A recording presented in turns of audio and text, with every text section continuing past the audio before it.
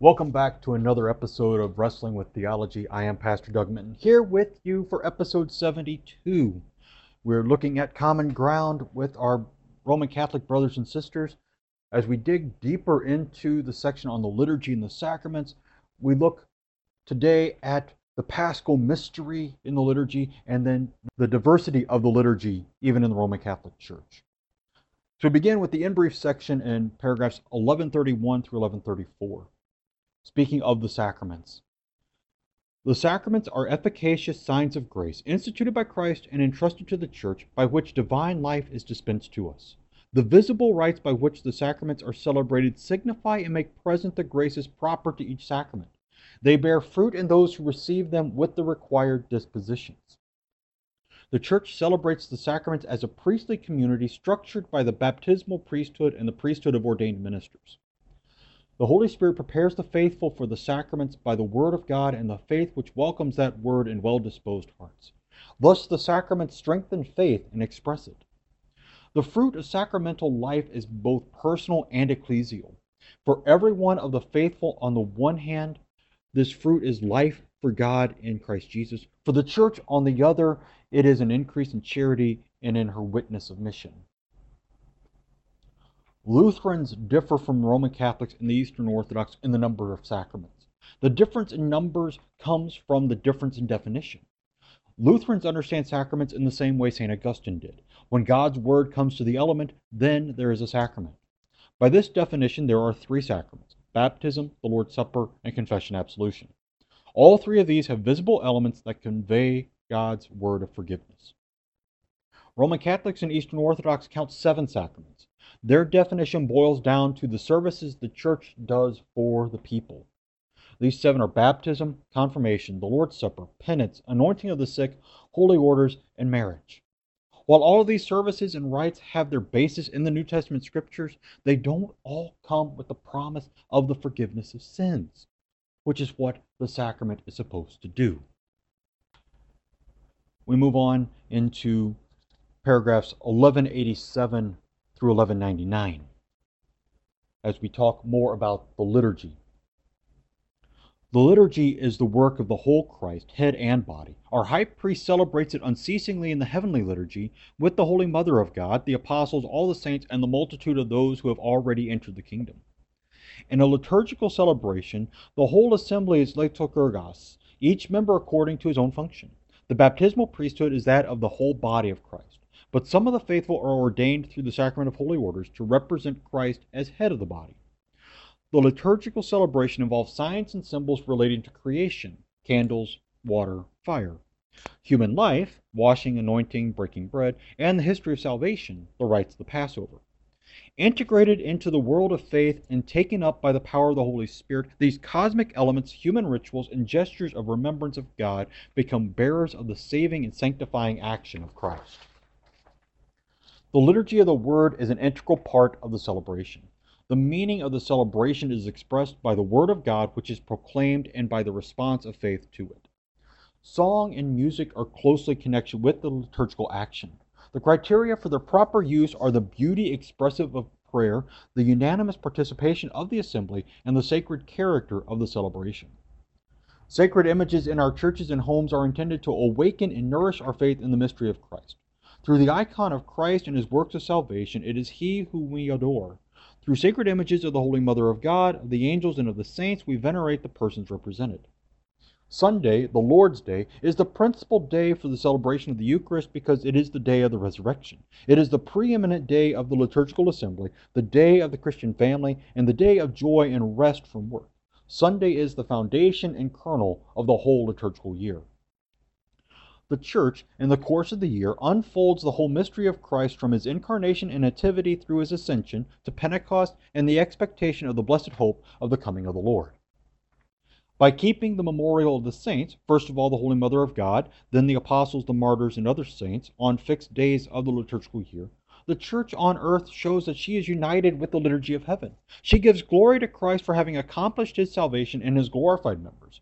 Their example encourages her on her way to the Father. The faithful who celebrate the Liturgy of the Hours are united to Christ our High Priest by the prayer of the Psalms, meditation on the Word of God, and to canticles and blessings, in order to be joined with his unceasing and universal prayer that gives glory to the Father and implores the gift of the Holy Spirit on the whole world. Christ is the true temple of God, the place where his glory dwells. By the grace of God, Christians also become temples of the Holy Spirit, living stones out of which the church is built. In its earthly state, the church needs places where the community can gather together. Our visible churches, holy places, are images of the holy city, the heavenly Jerusalem, toward which we are making our own way on pilgrimage. It is in these churches that the church celebrates public worship to the glory of the Holy Trinity, hears the word of God and sings his praise, lifts up her prayer, and offers the sacrifice of Christ sacramentally present in the midst of the assembly. These churches are also places of recollection and personal prayer.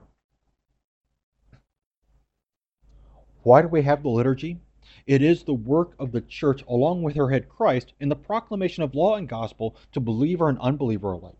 The liturgy is based in God's Word. Liturgical services are not private functions, but are celebrations of the church, which is the sacrament of unity, namely the holy people united and organized under the authority of the bishops, as stated in Sacrosanctum Concilium from 1963. The liturgy is not to be done in a private manner. Even this Vatican II document shows that private masses, those where only the priest is present, are not to be done in the church. God led the church to design the liturgy in such a way that prayer and praise, preaching and teaching might be brought to the Christian in the pew. All of this is done through signs and symbols. Everything in the sanctuary should have some significance to God's word or the church's doctrine. The liturgy rises from Old Testament tabernacle and temple worship.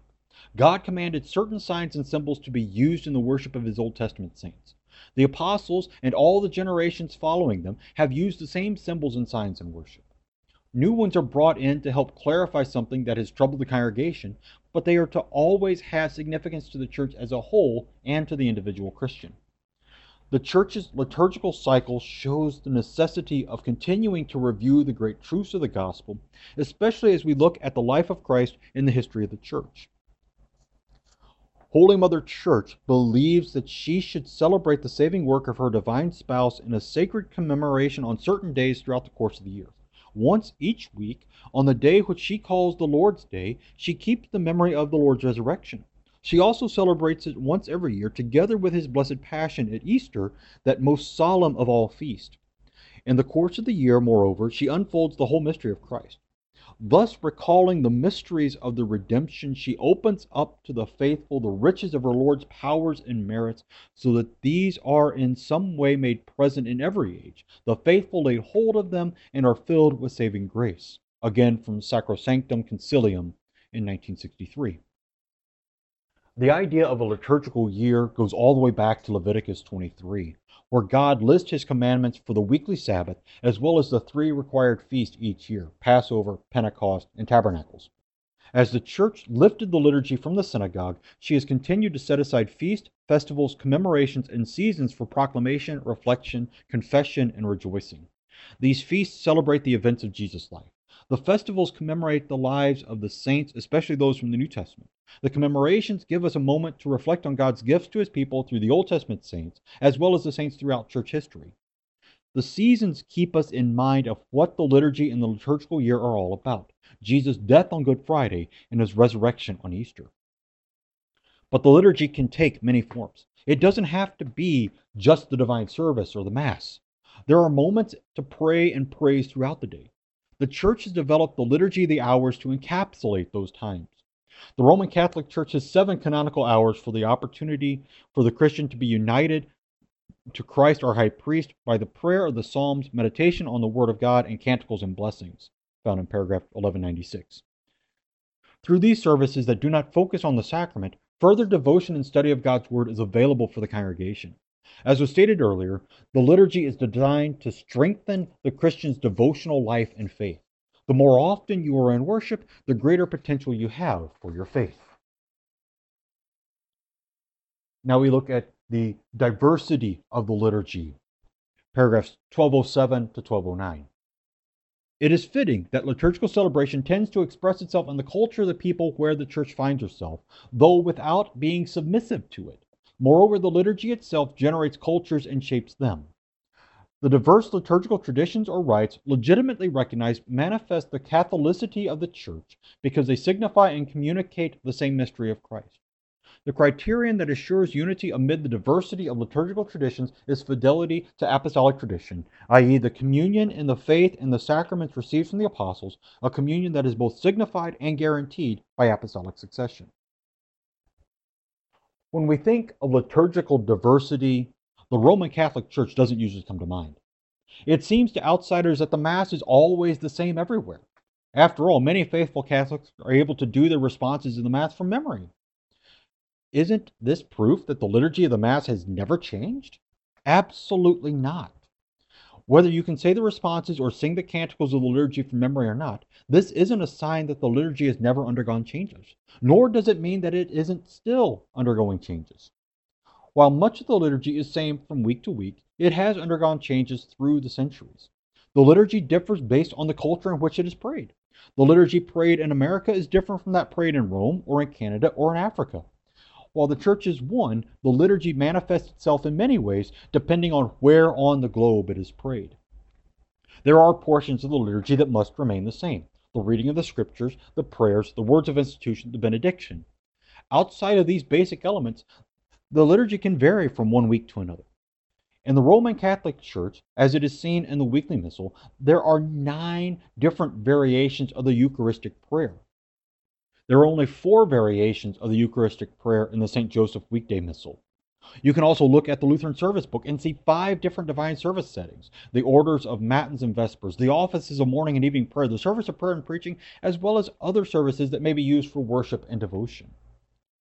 While some portions are changeable and even comfortably removed from the service, the liturgy itself seeks to promote the unity of our faith in Christ. And that is where we firmly agree between Lutherans, Catholics, Eastern Orthodox, Anglicans, all of them. We seek the unity of faith in the heart of the Christian. That is the point of the liturgy, not to be some rote memorization that we just go through week after week after week until we get sick of it. But it is the proclamation of the gospel, the strengthening of faith for you and for me as we are there in the pew, in the pulpit, wherever we are, hearing the Word of God. Because it is in that hearing of the Word of God that we are strengthened and better equipped to wrestle with the theology that is around us every day.